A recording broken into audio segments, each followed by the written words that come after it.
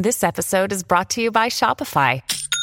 Forget the frustration of picking commerce platforms when you switch your business to Shopify, the global commerce platform that supercharges your selling wherever you sell. With Shopify, you'll harness the same intuitive features, trusted apps, and powerful analytics used by the world's leading brands. Sign up today for your $1 per month trial period at shopify.com/tech, all lowercase. That's shopify.com/tech.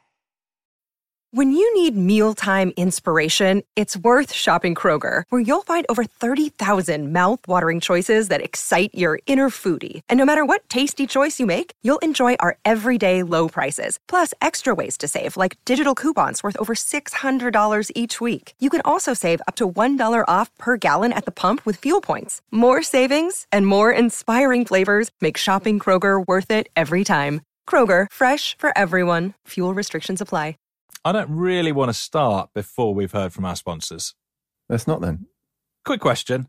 Would you like a free case of craft beer? Yes, please. You can't have one, Brooksy, but as a listener to our show, we'd like to just say thank you. And with the help of our friends at beer52.com, just go to their website, beer52.com/science, and claim your free case today. What is Beer 52?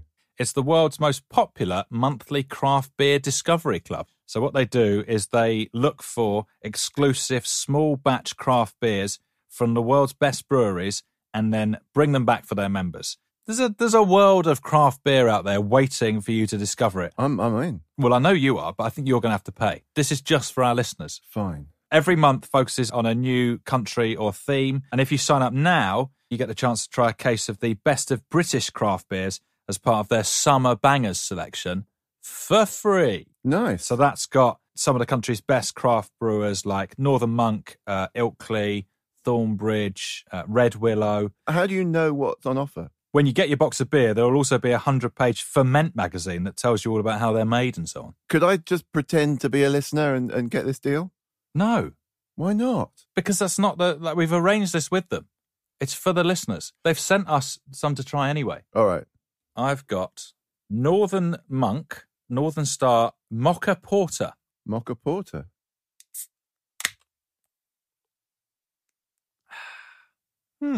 Initially, it's quite odd, but I'm warming to it. Imagine you want a beer, but you also want a coffee. Right. This guy. Actually, do you know what? That is a difficult decision sometimes. Yeah. Of course it's it is. 6 o'clock. It's like a bit tired. Could do with a pick-me-up. Also ready for a beer. Maybe that's the perfect one. This is the solution. As an avid listener of Science-ish, you can try your first case for free. All you have to pay is $2.95 for the postage. So you get 8 amazing craft beers, you get Ferment magazine, and you get a snack. We've got some like hot wing flavoured crisps. And they are Moorish. They're really good. Yeah. Sorry to speak with my mouth full, but they are really good. Oddly, go quite well with my coffee beer. There's no minimum commitment. You can just take the free case, try the beer, see what you think. If it's not for you, just pause or cancel any time.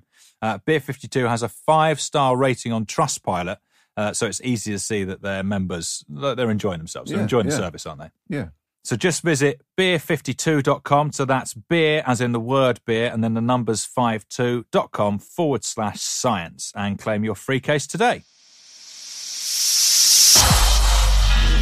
If the future were in your hands, my daughter's screaming. The house is burning. Would you change it? Hurry up! It's not too late. Touch this man's hand, and you're in the grip of the dead zone. You are either in possession of a very new human ability or a very old one.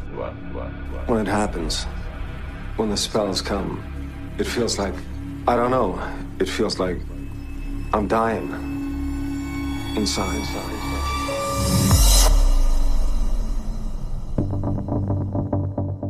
As the experts debate and uncertainty remains, there's only one profession that claims to be able to predict into the future. You can find them all over New York City. We're able to predict 30 to 40% of the crimes that are going to happen the next day. There's been a lot of debate across the Atlantic about Brexit. And there have been lots of clashing predictions about what the consequences of Brexit or what the consequences of not having taken the Brexit path would have been. All they wanted to talk about was Brexit, and they asked for my opinion, and I think you will agree that I said I think Brexit will happen. And it did happen. How about a demonstration, John? You got any predictions? You think Greg Stilson is going to unseat Senator Proctor? The algorithms that blended the best forecasts of the best forecasters tended not only to outperform prediction markets that we were running, but they also tended to outperform the analysts working inside the U.S. intelligence community. I don't really need any research or documentation to see that this thing is sucking the life right out of you. One look at you can tell me that. Hello and welcome to Science Dish. I'm Rick Edwards, joined as ever by Dr. Michael Brooks. Hello. As ever, we will take one work of fiction and ask one big science question about it. This week, I am taking the lead. Can you predict what we're going to be talking about, Brooksy? Predicting the future.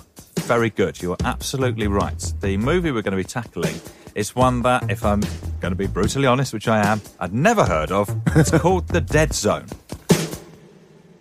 And I'd never heard of it either. Yeah, but I mean, there's sort of no need, but actually, it's quite good. Okay. So it's based on a Stephen King, directed by David Cronenberg. So you're sort of in good hands. Yeah. Starring Christopher Walken, it gets better. Oh, yes. And Martin Sheen. Ooh. Christopher Walken plays a school teacher who has a road accident, wakes up 5 years later to find that his fiancée has gone off and married someone else. And sort of more pertinently, he now has the ability to see people's futures and pasts when he touches them. So what's our big question going to be? Our big question is going to be, how good are we at predicting the future? And by we, I mean sort of we generally, rather than us on Science-ish. So who's our big heavyweight scientist for this one? We've actually got a living legend for this one, Professor Phil Tetlock. So he's a psychologist and political scientist at the University of Pennsylvania, and he's spent his career working on the science of making predictions. He's the big dog. And we started by asking him, what do we stand to gain from taking accurate predictions seriously as a society?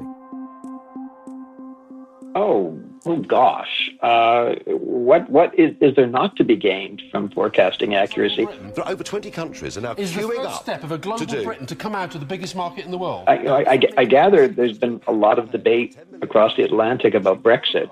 And there have been lots of clashing predictions about what the consequences of Brexit or what the consequences of not having taken the Brexit path would have been. I'm genuinely worried. We're a great country, we have committed, and you have helped bring about an act of economic and political suicide, and that we are going to go into rapid decline. How is it political suicide? In the U.S., we're continually arguing about all sorts of things that pivot around different views of what's going to happen in the future. When you have debates over tax policy or welfare policy or whether to invade Iraq or whether to stay in Afghanistan or what to do about Syria or, heavens, the North Korean nuclear program, these are all debates that essentially pivot around if we do X or Y, how likely is Z? Predicting the future is really hard. And there are some people who believe that predicting the long-term future in world politics is essentially a fool's errand. There's no way you can do it. And there's an interesting thought experiment that's sometimes invoked that's supposed to prove the indeterminacy of politics on the grand scale.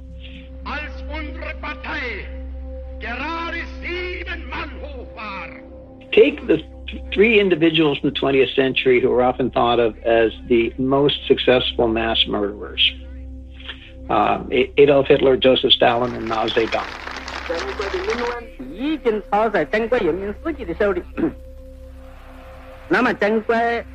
And then the thought experiment asks you to imagine that each of these men, at the moment they were created, at the moment of conception, when the egg was fertilized, that instead of developing into male human beings, they developed into female human beings.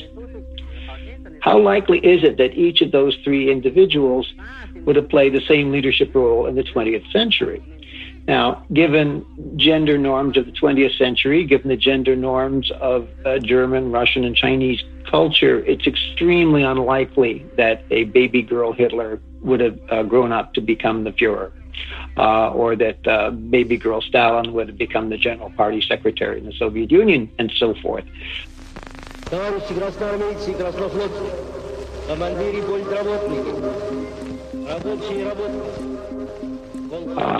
if you believe that 20th century history was influenced in some appreciable ways by Hitler, Stalin, and Mao, you are, from the standpoint of this thought experiment, obliged to believe that 20th century history was utterly unpredictable, because it's so easy to undo the lives of particular people at particular junctures. And the egg fertilization scenario is just one of an infinity of possible junctures at which history could have been rerouted.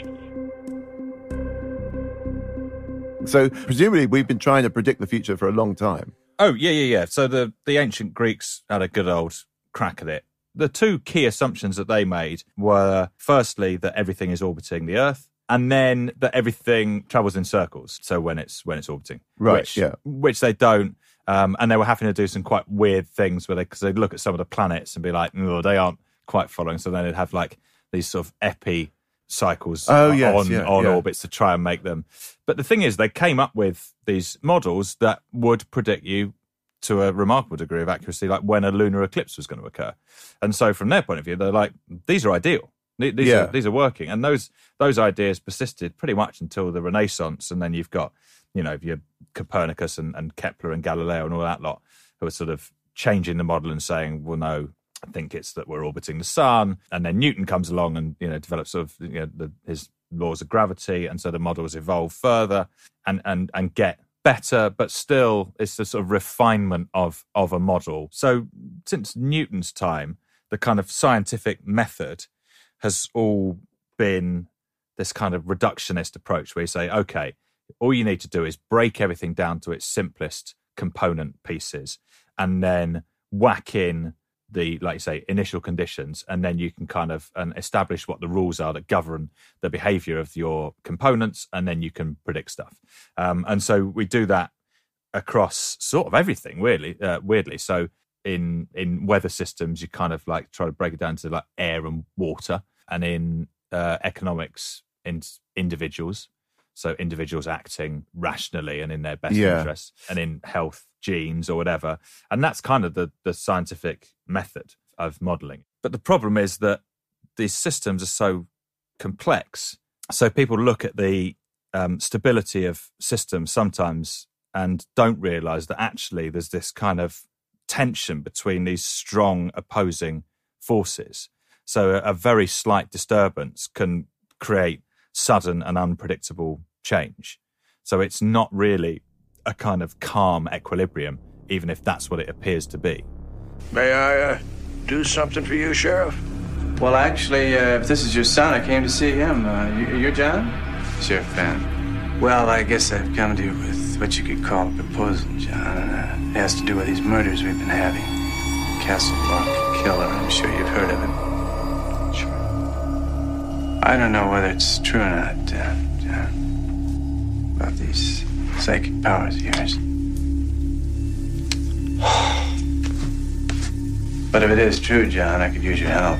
Take a minute to think about it. But bear in mind some decent young women from homes just like this have met with terrible, terrible deaths. Now I'm at my wit's end. I've exhausted about every conventional method of approach to this situation. I've come up with nothing. I feel you can help me, John. You made a mistake. And can we tame those systems with things like AI, machine learning, and we're into a kind of new era of computing now. So does that not help? Yeah. So the difference between the approaches are pretty big, actually. So I think in science, there's always been, for as long as we can remember, this focus on causation rather than correlation. We want to find out why this thing has happened. Whereas if you use AI to do prediction, it is just looking for correlation and patterns, and it's not offering any explanation as to why, but it is saying it can spot patterns that we can't, and therefore make predictions that maybe we can't.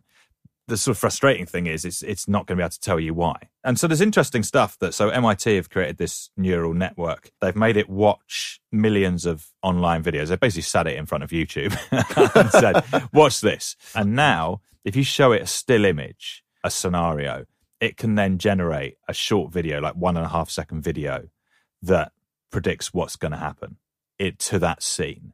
So let's say it's a picture of you standing on a fairway and you've got your club in the air and there's a ball underneath you. It will generate a video of you then trying to strike that ball and probably shanking. Probably missing. Yeah, probably shanking. Yeah. But that's an amazing thing that it can do that. It sort of works out how stuff normally progresses in just scenes. From watching YouTube videos. Yes, exactly. So it's learned. And obviously it's the classic thing. It has no idea what it's looking at. Yeah, what it's generating even. Yeah. It just generates a load of pixels. Yes, yeah, precisely. Yeah. And in 2008, the then editor of Wired magazine wrote, I think it was an editorial about the fact that this is a huge step change in the way that we try and interpret the world, where you go from like theories of behavior and psychology and sociology and effectively you just say the why no longer matters. We're just going to track and measure what people do,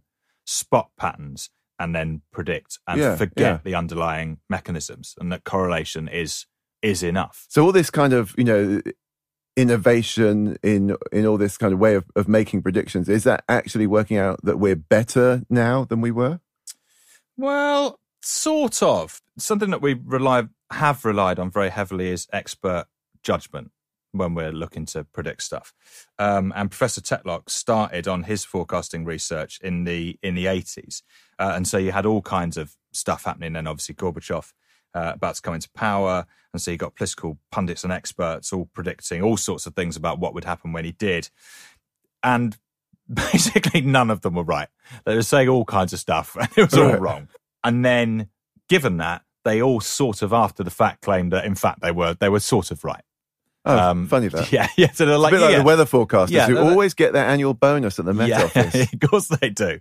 And so Professor Tetlock looked at that and thought, let's try and put the wisdom of these experts to the test. In the earliest work on forecasting, we interviewed a wide range of subject matter experts, and we asked them to do something a tad unusual. We asked them to put probability judgments on the claims they were making. The red flag came down over the Kremlin tonight as President Gorbachev resigned. So if they believed that Gorbachev would never countenance the tearing down of the Berlin Wall, we would ask them to put a probability on that. If they believed that there would be a conservative coup against Gorbachev, we asked them to put a probability on that. Right to the last, Mr. Gorbachev said he was unhappy at the breakup of the country, but he pledged to do everything he could for the new Commonwealth of Independent Republics. The Russian president...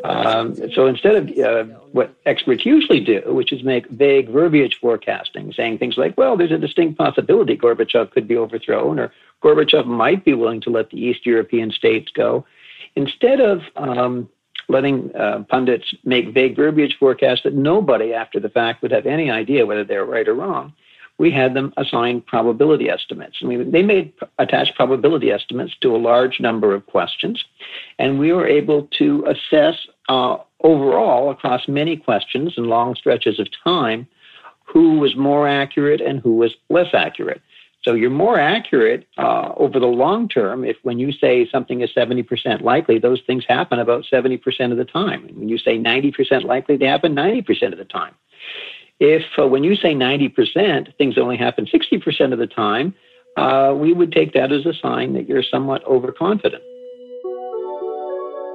The big finding that emerged from the efforts to track expert forecasting accuracy was that experts didn't know nearly as much about the future as they thought they did. And in fact, it was hard for many experts to do much better than chance, which would mean you would flip a coin and you'd say, well, how likely is heads or tails is this to happen? And you would do about as well as about 35, 40% of the experts. Another 35 or 40% of the experts had a hard time doing better than simple extrapolation algorithms, like predict more of the same. But there was a small group of experts who were able to do appreciably better than chance and even better than extrapolation algorithms. And interestingly, these were the experts who tended, at the outset, to be most modest about what they could do. They were most diffident. They were most likely to say, well, I don't think I'm going to be very good at this. As opposed to the experts who felt, yeah, I know quite a bit about the future, and I'm going to tell you how it's going to come down. So there was a bit of an inverse relationship between predictive accuracy and confidence. So the moral of this is, if they're confident, don't listen to them. Effectively, yes. Which kind of instinctively feels right, doesn't it? But this was a massive study as well. This is not a kind of anecdotal observation. So he did this over 20 years with 280 odd people, all of them who are making a living commenting on political or economic trends. So classic experts that you see on TV news, spouting off. Yeah. And he made them do something like over 80,000 forecasts in total, not individually, over this 20 years, both in areas of their so-called expertise and then also outside of their areas of expertise. And then he would normally try and set it up so that you could have a kind of numerical, because this is the important thing actually, assigning numerical value to your predictions. Yeah. And he'd split them normally into three options. So either nothing happens, or this happens, or this other thing happens. And then you pick one, you say how likely you think it's going to be, and then you can statistically interpret how accurate those predictions are.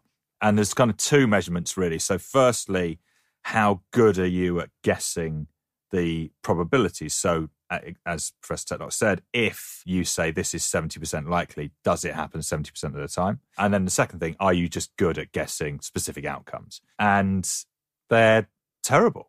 So with the three outcome thing, experts were worse than if you just got a monkey with a dartboard divided into three and just had the monkey throwing it. And that's, to be honest, that's making better TV news, isn't it? Much better TV news. But it's kind of, because overall they're probably going to end up with an even distribution. So say a third of the time that'll happen, a third of the time that'll happen, a third of the time that. That's better than the expert. Almost the more that you know, the less good a forecaster you'll be. And the prof also found that, and I don't quite understand why he's called them this, but he divides people up, sort of forecasters up into hedgehogs and foxes as sort of personality types. And hedgehogs, they have one big idea. They have their one sort of prism that they view everything through. So a very specific worldview, and they just apply that one thing at any issue.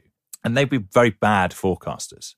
And then foxes are people who don't have like a sort of unified like worldview. They think there's no single sort of determining explanation in history, no big like philosophy. They just see that you've got all of these, kind of disparate factors, and they're quite just quite open to changing their mind about stuff. They don't think that their predictive ability is great. They're not flashy.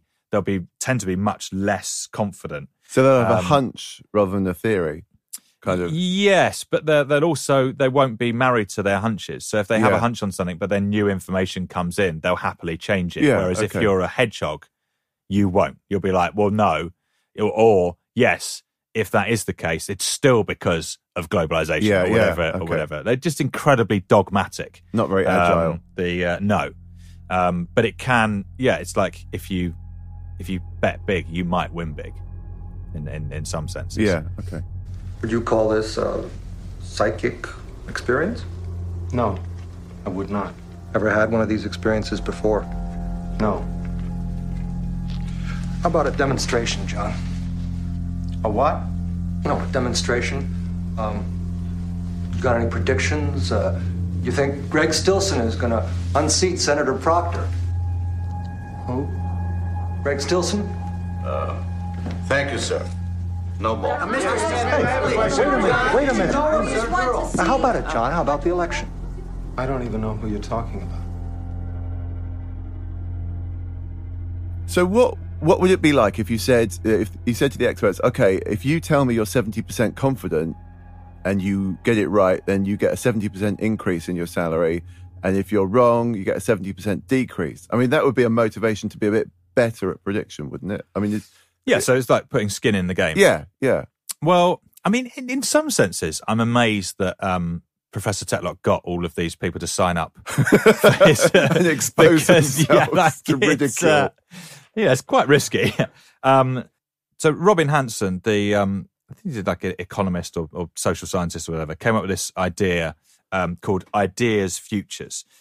So you create a betting market and then you treat the current market odds as the best expert consensus. And his idea is that if it makes you put your money where your mouth is. So the only way you can access the betting market is say, okay, I confidently think this, put your money on it. And if you're actually not that confident, you won't put money in. Yeah. And if you are sort of just arrogant and you put money in and then you lose it, then you'll probably step away. And betting markets tend to be really, really strong indicators of stuff that's going to happen, much more so than standard sort of expert judgment. Okay. That's interesting, isn't it? Because we think of gambling as kind of, a bad thing generally. But actually, if you're able to monitor and make people gamble something effectively, you can extract wisdom from them. Yeah. Yeah. But, I mean, it kind of comes back to the sort of wisdom of the crowds idea. Yeah. Which is really old. So it was our dear old friend, Francis Galton. Mr. Eugenics. Mr. Eugenics, as he loves to be known. He noticed in the early 20th century that when you have these guess the weight of the ox competitions at country fairs, if you take the average of all of the guesses, it's remarkably accurate. And so there's this idea came out that actually there is wisdom in crowds. And it's true, but only under certain conditions. So if all of the guesses are independent, it seems to work. If you have a situation where people are being influenced by others, then you might start drifting towards a sort of misplaced bias. Yeah. Equally, that isn't true if you have a load of people doing it who have good initial judgment. So if you manage to assemble 10 people who all have good initial judgment, then actually them collaborating will give you a more refined answer. So in 2011, the US intelligence community did quite a lot of hand-wringing where they looked back at how they'd got on with events in terms of predicting what's going to happen. And they're like, we've absolutely fucked this. So with the first Gulf War, they had no idea that Saddam nearly had nuclear capabilities. They hadn't anticipated it. With 9/11, they didn't anticipate it, even though there were enough, looking back, maybe there were enough cues that they could have done. And so they kind of wanted to find ways of improving their forecasting accuracy. And so they launched this government-funded geopolitical forecasting tournament. And Professor Tetlock entered a team, which he called the Good Judgment Project. And they got a load of volunteer forecasters, but Professor Tetlock selected them using like personality trait tests and training methods. So he's going for people who had less cognitive bias than the average person. And they were able to continue like further selecting as they observed the performance of their forecasters until they ended up with groups of like super forecasters, what they were called. And they did this for 4 years and on 500 questions and like 1 million forecasts. The Good Judgment Project won. Well, we were really opportunistic and we tried to be as open-minded as possible when we went into the tournament. We didn't know that there would be people who would later be called super forecasters. We were rolling the dice. So we decided after each year to cull out the top 2% of performers and put them together into super forecaster teams where they could work together. And there were skeptics. There were skeptics who said, oh, sure, you can take the top 2% of forecasters, and you know what? They're not going to be the same top 2% next year or the year after that. As a thought experiment, imagine this. Imagine that we're running a forecasting tournament in which people are trying to guess coin flips. And we have 100 coin flips, and I take the top 2% of the coin flip predictors from round 1, and I put them into round 2. How well are the coin flip predictors going to do in round 2? And the answer is the best prediction of how well they're going to do is the mean. They're going to regress virtually completely to the mean because it's a game that's completely dominated by chance. Now, what we found was that our super forecasters didn't regress very much toward the mean at all, which suggested that we weren't dealing with a coin flip game of chance when it came to geopolitical forecasting. We were dealing with a game that had a significant component of skill. That's not to say there wasn't some chance, but there was a big component of skill. But the thing that surprised me the most was that the algorithms that blended the best forecasts of the best forecasters tended not only to outperform prediction markets that we were running, but they also tended to outperform the analysts working inside the U.S. intelligence community itself. So the amateurs were outperforming the professionals, and that's a remarkable thing, and it's something I think that some people in the intelligence community have taken to heart and are exploring ways that they could do better. There is indeed a potential contradiction here between the baby girl Hitler thought experiment and the findings we have that people, super forecasters, can perform remarkably consistently well over extended stretches of time. I think the contradiction is more apparent than real. I think the baby Hitler, Stalin, Mao thought experiment is intended to demonstrate the impossibility of very long-term forecasting in world politics, whereas the intervals in which we were studying the super forecasters were much more truncated. They were 6, 8, 10, 12 months. So there was less room for the compounding effects of small chance events to perturb things. There's much more potential, I think, for cultivating forecasting accuracy in the short term than in the long term.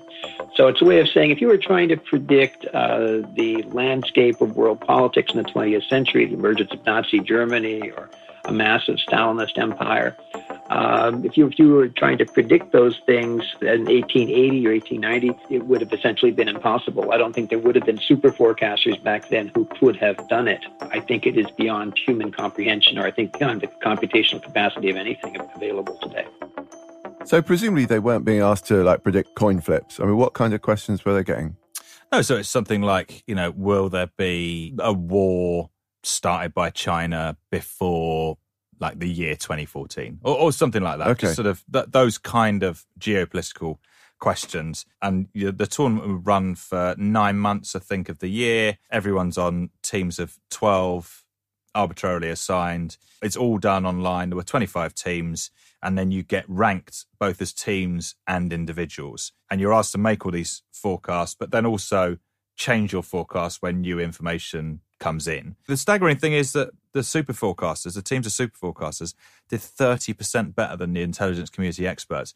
And these intelligence community experts are obviously privy to more information, classified information about these scenarios, and yet they're still doing worse. That's frightening.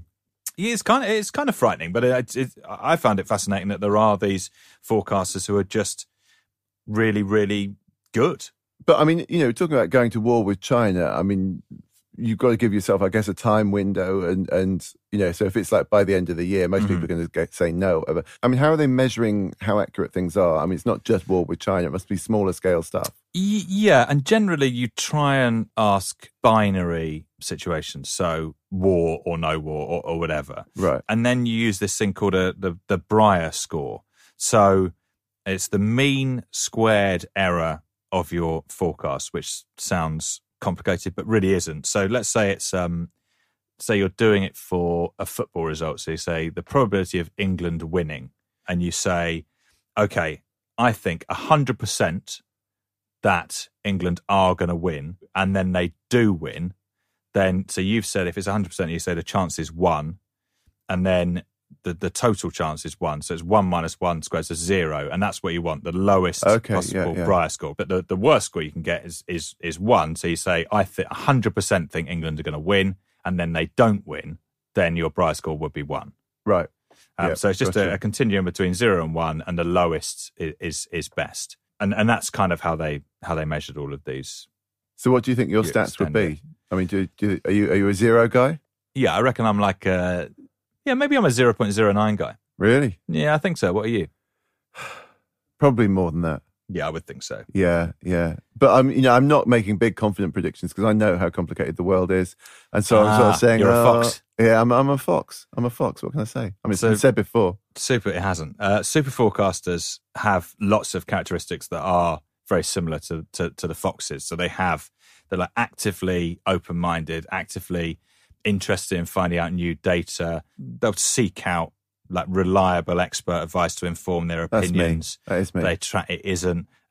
They track their successes and failures and then look back and try and work out what went right or what went wrong. That is me. It's not. It's absolutely not. And they adjust accordingly. So effectively they take it quite seriously, which you would if it was gamified in the way that this was by the US government. So what do I need to do if I want to become a super forecaster?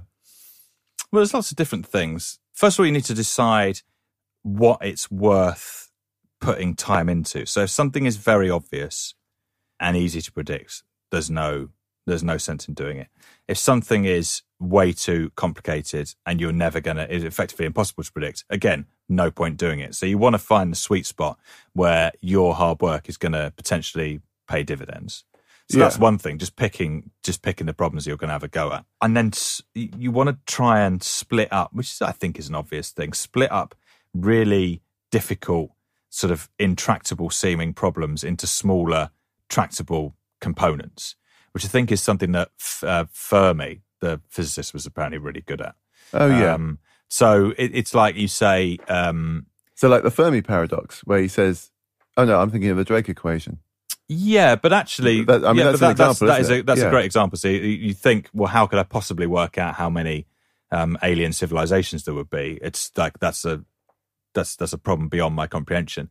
But then you just try and work out what the various factors are. Yeah. And some of the factors are actually, you can calculate them or make decent guesses. Yeah.